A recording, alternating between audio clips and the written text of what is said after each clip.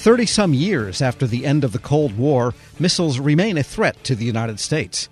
And now space, where most crucial military communications occur, has also become a contested domain. For an update on how the military deals with these threats, I spoke with the deputy to the commander of the Army Space and Missile Defense Command at his office within Redstone Arsenal at Huntsville, Alabama. Richard DeFatta is a retired Army colonel, now the senior civilian executive at SMDC. We started with where the command fits into the military org chart. Space Missile Defense Command is a very unique command. It's what's called an Army Service Component Command, which supports the major COCOMs, 4-star level commands. So in our case, we support directly Strategic Command, now Space Command, the recently stood up COCOM, and there's always confusion about Army versus Space Force. Space Force is a whole different service. Space Command is a command. And then we have responsibility to NORTHCOM, Northern Command, with our missile defense capability. And then finally, the fourth 4-star that we report to is the Chief of Staff of the Army, where we're the enterprise integrator for all air and missile defense. Our commander here is the senior air defender in the Army, air defense. It's the counter-air, counter-UAVs, things like that. Talk about missiles for a moment. The Army uses missiles to get bad people, but this is missile defense. So right. Tell us more about the scope of what it is that you defend against, and how does that all work? Well, so there's some confusion about missile defense. There's the small missiles. You see in the current conflict, we use Stingers against aircraft, other small missiles. Our primary role here is ground-based global missile defense. So an ICBM, intercontinental ballistic missile from a rogue nation like Iran or Iraq, North Korea, we would protect the homeland. So our soldiers here in Space and Missile Defense Command actually man the Global Ballistic Missile Defense GMD site up in Alaska. So we provide protection. We like to say 300 soldiers providing protection to 300 million in the United States from rogue nation intercontinental ballistic missiles. And what does the defense look like? What happens if such a rogue missile should be detected coming to the United States? So good question. Basically, we do surveillance around the world. You've heard of satellites that look at infrared signatures. We have radars all around the world, early warning radars, forward-based mode radars that we man here at SMDC, and they would be doing surveillance of missile attacks. Those are all brought together, those kind of feeds. If there was an announcement of an attack or of a missile that potentially could have been attacking the United States, those feeds would be then brought into NORAD, NORTHCOM, the MIDIOC is a missile defense agency capability that integrates that. And then we'd be put on alert and be prepared on order to have a counter once we determined it was actually going to target the United States. And what is the status in history, let's say, of missile interception? I mean, is that part of this also? Here at Redstone Arsenal, of course, we've been doing missile defense for as long as we've had missile offense, right? So in the early 40s, we started here, set up all sorts of things that went all the way from nuclear warheads to now we do very precise hit-to-kill. So we're doing, bullet-on-bullet kind of engagements. We're no longer nuclear warheads in space. It's really that capability. So we've been doing that transformation, that development here at Redstone and other places for many, many years. So that used to be derided, a long time ago as Star Wars and this kind of thing. But missile interception physically then is something that is a regular capability now? It is. It is from the smaller missile, Patriot, against an aircraft, against another missile.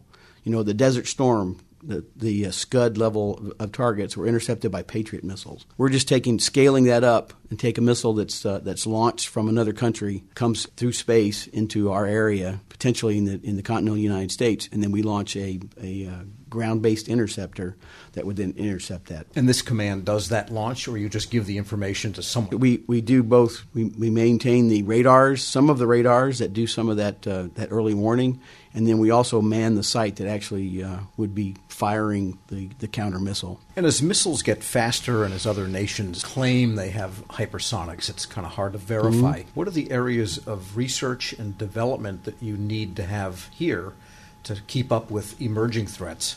A ballistic missile that we've talked about so far, that basically has a very simple trajectory. It goes up into space, comes back down on a trajectory that we can not only measure, but we can predict. When you talk about hypersonics, some things change. One is the speed. Some of these hypersonics, by definition, means it travels faster, and so you have to have better ways to cue your systems. They also have some element of maneuverability. Instead of a very predictable trajectory, they now have some capability to maneuver, and so they're not as predictable as a ballistic missile. So the technologies we now have to look to, and the Missile Defense Agency that's responsible for developing those technologies right across our courtyard over here, they look at ways to detect launches. They look at ways to track missiles. Probably our most important new technology is being able to track those super fast hypersonics and then finally look at different means to intercept. Sure, and then there's a couple of different possibilities with hypersonic enemy craft. One is sometimes it's just simply the speed of the projectile. There's no energetics in it, and so it's going to hit a thing, and that's the end of it, and whatever it hits, it wrecks. But then there's the possibility of having a warhead or an explosive on the hypersonic. That's kind of two scenarios. Is that right? It could be. I mean, if you're talking about just a ground intercept, something going that fast can have a very significant impact on the ground without having a warhead at all. We don't want that to happen, and so our systems are designed to intercept over somebody else's territory or in space or someplace that would be benign effects on the ground. And so what are your priorities, looking at the world as it is, and you get orders from what doctrine changes and at some point U.S. policy changes. How does that translate to your priorities, and what are you planning on? What do you see ahead in the next, say, 2-3 years? Well, again, a unique command to look at this because we have three elements of that. One is a technology development, a technical center that really looks at baseline technology developments, science and technology, research and development. What's the next? Directed energy. Would a laser be a better way to intercept at the small missile levels or the large missile levels? The Department of Defense has used airborne lasers in the past and demonstrated capabilities, and we have that center of excellence here that does directed energy work. We also take national priorities and all the way down to our commanders' priorities, and we translate that in the Army to a requirement. So we have another whole section here called the Space and Missile Defense Center of Excellence, just like all the other Army centers of excellence for maneuver, aviation, and those kinds of things. And their job primarily is to do what we call capability development. So take the National Defense Strategy all the way down through the many levels of requirements and direction and prioritization, all the way down to our commanders' priorities. And what pops out the other end is a requirement. In other words, for an Army tactical unit on the ground, what do we need as a capability to fight from a ground war perspective? And so that's it's called capability development. So we generate requirements, we pass those into the rest of the Army, the institutional part of the Army, and then we go after the solutions. The solutions might be technology, it might be techniques and procedures. How do you avoid? You may not have to fire a hardcore missile to have an effect. You may just maneuver differently, or you may provide a different source of counter to some of those missiles. So we take the full range from national priorities down to the Army's priorities and develop requirements, and then go off and build technologies that support those. And let's switch for a minute and talk about space, because you have other components of the Defense Department that operate space assets for communications. Right. So is it fair to describe the Army as a consumer of space services, and therefore you depend on them, but you're not a provider of them? So tell us more about the space activities as part of Missile and Space Defense Command. The answer is both. Up until, and in fact, not a very well-known fact is until last Monday, all satellite operations, satellite control was performed by the Army. The Air Force would fly satellites, and the Army would fly the payloads. Mm-hmm. We had a brigade called the Satellite Operations Brigade. And so if you're an aircraft carrier going across the ocean, it's an Army soldier that's providing you with your wideband bandwidth to be able to have communications. That's one of the elements that was moved over to Space Command after several years of discussions on where those go, because it's strategic and joint. And so all those capabilities across all the services were brought together at Space Command in the Space Force. So the Navy had some capability, Army had some capability, and then there's commercial and other satellite operations. But as far as consuming The Army is absolutely the biggest consumer and requirer for space capabilities. Everything that we do, all of our systems in general, are either enabled by space or something that's used from space, or require space to be effective. All right. So both. And so and a last point is really, we also provide some of those services now and capabilities to the joint force from a land force component. All right. So then let's get into the structure of this command. What types of people do you have? What are the skills you need? Tell us about the human capital component of it. Okay. Again, we kind of divide it into three pieces. And I'll start with the pointy end of the spear. We have operational brigades. We do satellite operations. That's our first space brigade. We have soldiers, and those are all soldiers. We have soldiers from the National Guard that man our missile defense sites. We had the satellite operations soldiers, and then it's a military command, so we have a variety of staff officers and other sorts. Now that's the pointy end of the spear, and that's really the purpose for having this command here, is to provide them capability. Go to the far end of that, and the technical center that we have here has scientists, PhD. Research, world-class researchers in the area of directed energy, missile defense, and those folks go everywhere from basic research. What's the next best laser that we can develop? We're doing that research here. We develop satellite experiments the Army doesn't fly satellites. That's done by Space Force, Space Command. What we do, though, is we fly experiments to inform Army requirements. Mm-hmm. So, if I'm a brigade commander, I want to see over that hill. To see over that hill, I need, satellite imagery, and I need it right now. I need to push a button and say, now I want to see what's over that hill. So we would demonstrate that with a science and technology objective. We'd actually fly a satellite that has that capability on it. We take the results of it, inform Army leadership, create a requirement, and then we'd pass that on to the Space Force or the Space Development Agency, and they would incorporate that into our future capabilities. So the three pieces that we have here: institutional Army folks, research and development, and then we've got soldiers that actually perform the pointy end of the spear kind of work. So maybe summarize for us how this all comes together for battle operations as you envision it. Okay. Traditionally, Army provided some baseline capability in the space domain. Land-based. It was all centrally located in one space brigade here at Space and Missile Defense Command. Army space is undergoing quite a transformation right now, whereas we're taking the majority of our space capabilities and giving it to that brigade commander we talked about earlier. In other words, theater-level Army space capabilities at the command of the COCOM. So the USAR commander, the PACOM commander, is able to leverage ground-based capabilities. So we're moving from a central strategic-only capability to a non-centralized tactical capability that lends itself to now the multi-domain operations that you probably have read about.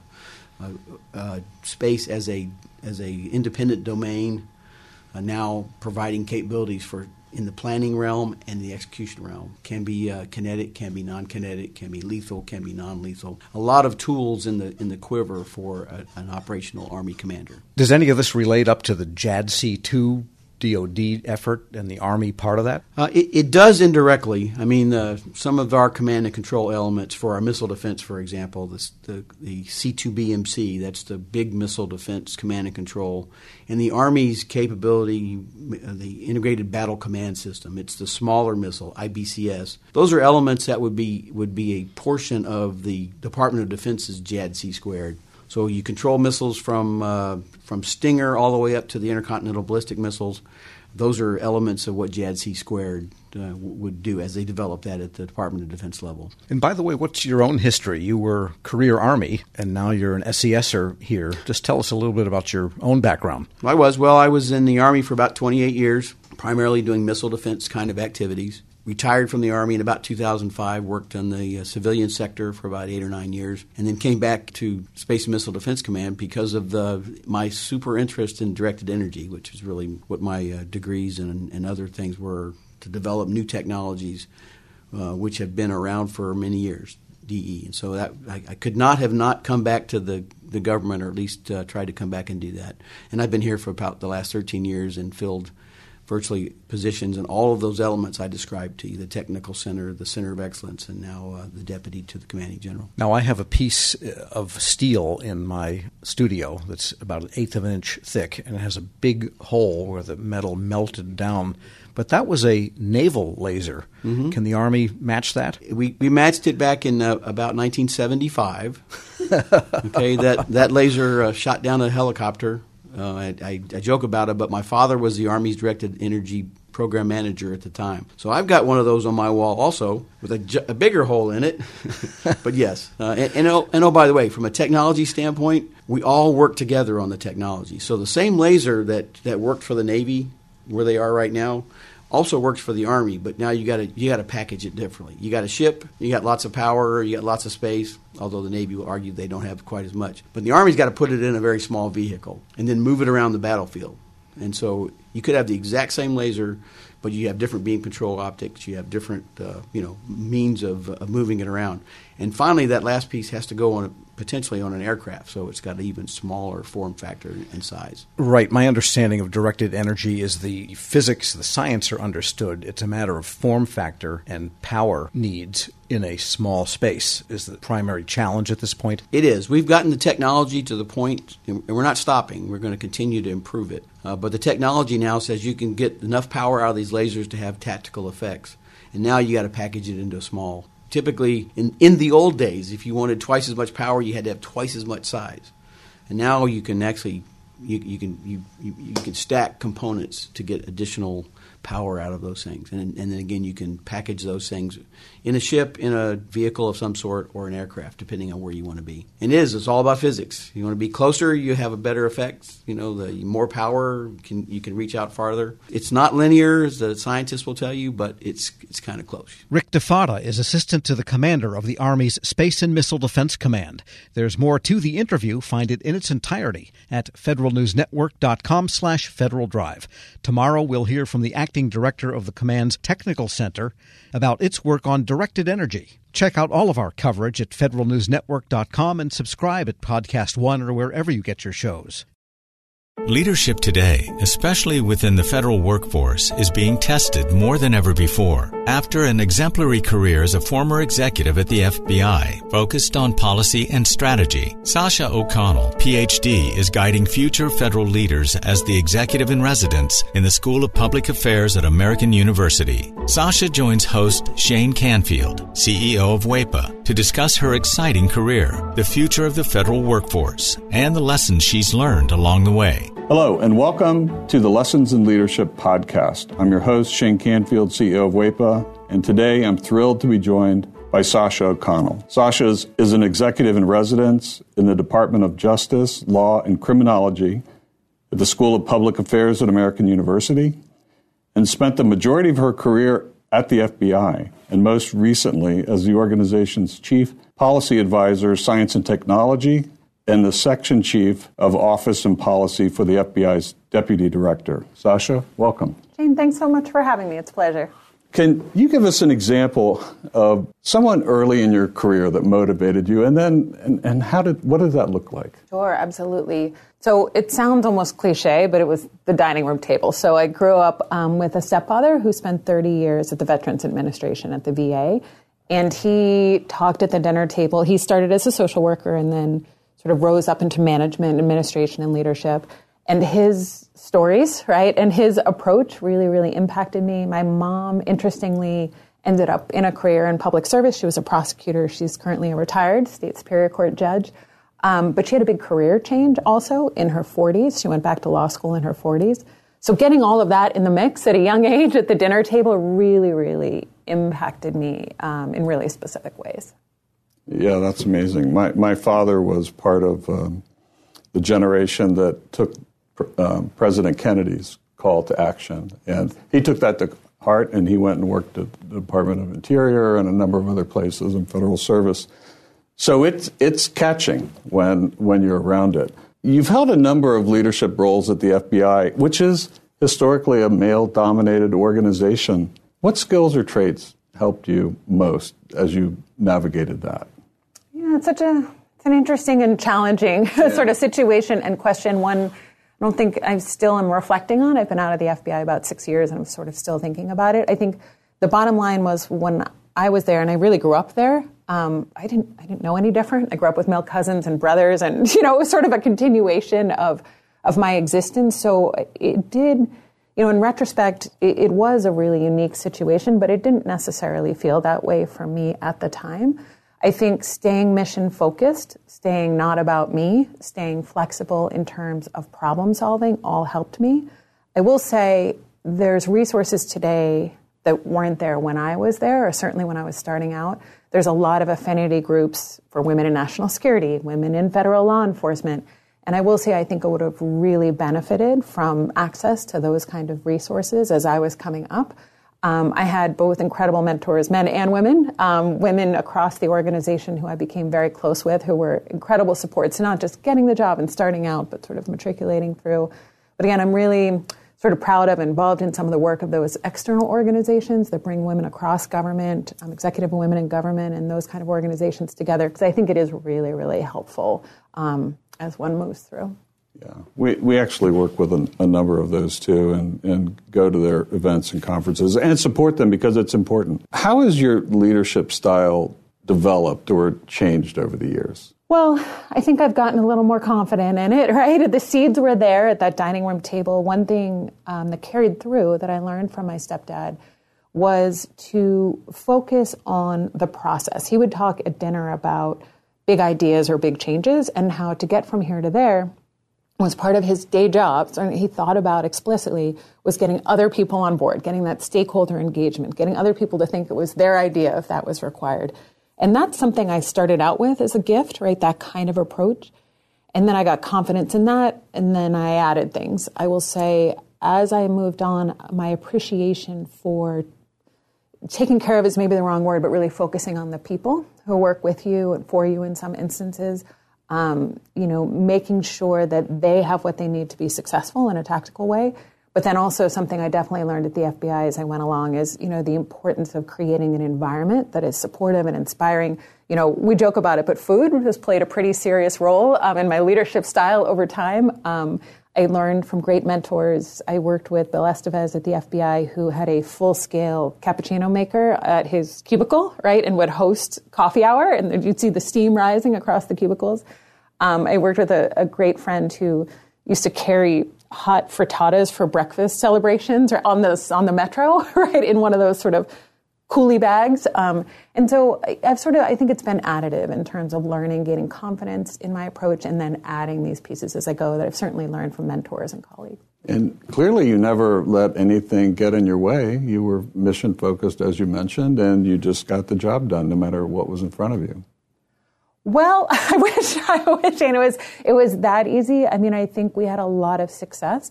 One thing has always been my approach when starting out as a leader, too, is to solve near-term problems. I always say sort of deliver short and then you can push them long, right? So we don't always succeed in those long-term goals or those, sort of blue sky ideas as leaders we want to achieve. But we deliver on those short-term pieces, right? And you get that buy-in from the stakeholders. And then often you can push toward those bigger dreams, hopes, aspirations, and goals.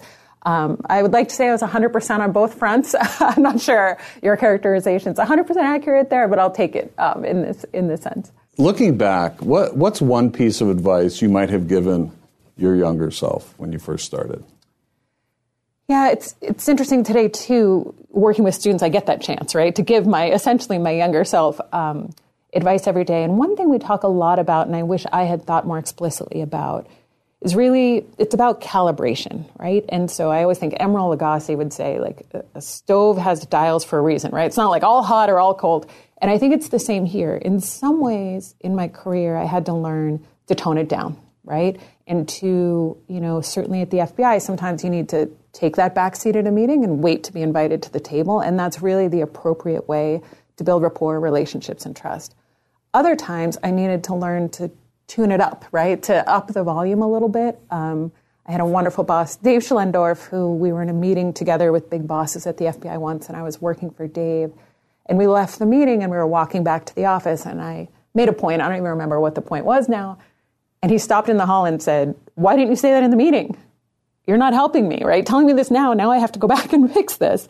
And I realized, sometimes you have to tone it down, sometimes you have to tone it up, and that modulation, that sort of volume control about when to lean in and out, if you will, that's, even just thinking about that explicitly for folks starting out, I think is really helpful because it's not one size fits all. Right. I totally agree and understand that. It isn't one size fits all. And a lot of leadership is described in bumper stickers, sayings, and I don't think that's realistic. I think it's situationally dependent, and you have to be self-aware and aware of your circumstances to adjust. That's well said. You're training the next generation, or helping to train them, federal leaders through AU's School of Public Affairs. How do you encourage young people to answer the call of federal service? I'm so lucky at AU. We draw in, right, students who are primed for this and who are passionate when they walk in our doors. Even with that population, there are headwinds, right? USA jobs, right? Just even getting educated, these pieces. So helping with that is a whole set of work.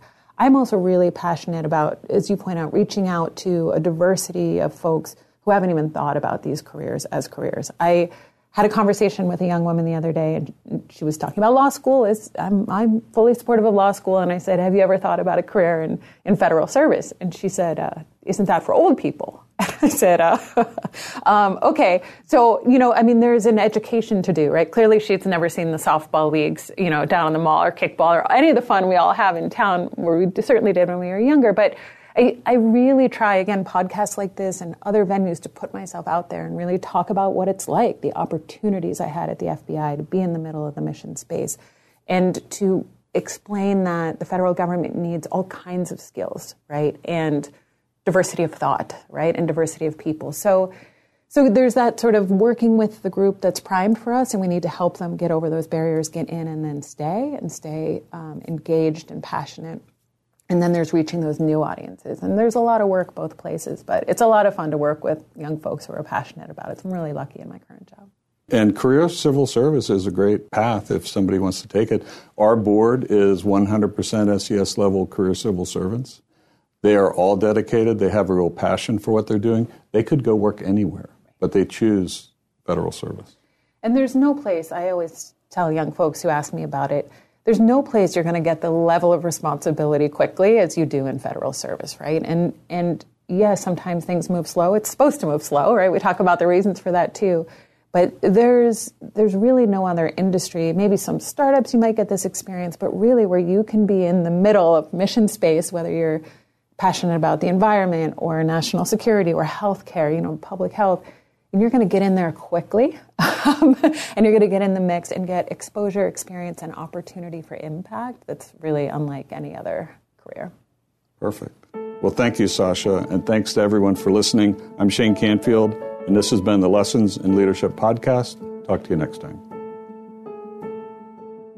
This episode is sponsored in part by U.S. Bank. What if I told you could get cash back just for being yourself? The U.S. Bank Cash Plus Visa Signature Card lets you customize your rewards to maximize your cash back. Receive up to 5% cash back on the 2 reward categories that best fit your lifestyle, and adjust your cash back selections each quarter as your spending changes. Learn more at usbank.com/cashplus. Whether you're a movie buff or a gym rat, a foodie or a techie, a homebody or a jet setter, you can earn 5% cash back doing the things you love. Just be yourself and get rewarded. Plus, you'll get 2% cash back on one everyday category like gas stations, EV charging stations, groceries, or restaurants. Apply now at usbank.com/cashplus and discover how you can get a $200 cash back bonus. The creditor and issuer of this card is U.S. Bank National Association, pursuant to a license from Visa USA, Inc. Some restrictions may apply. Reconnect with a carpool or vanpool. Even if you're commuting just a few days a week, Commuter Connections can match you with others that live and work near or at the same place as you. Prefer taking the bus or train? There's never been a better time to reconnect with transit. Plus, you have the added comfort of knowing Guaranteed Ride Home is there for any unexpected emergency for free. For more options, visit commuterconnections.org or call 1-800-745-RIDE. Some restrictions apply.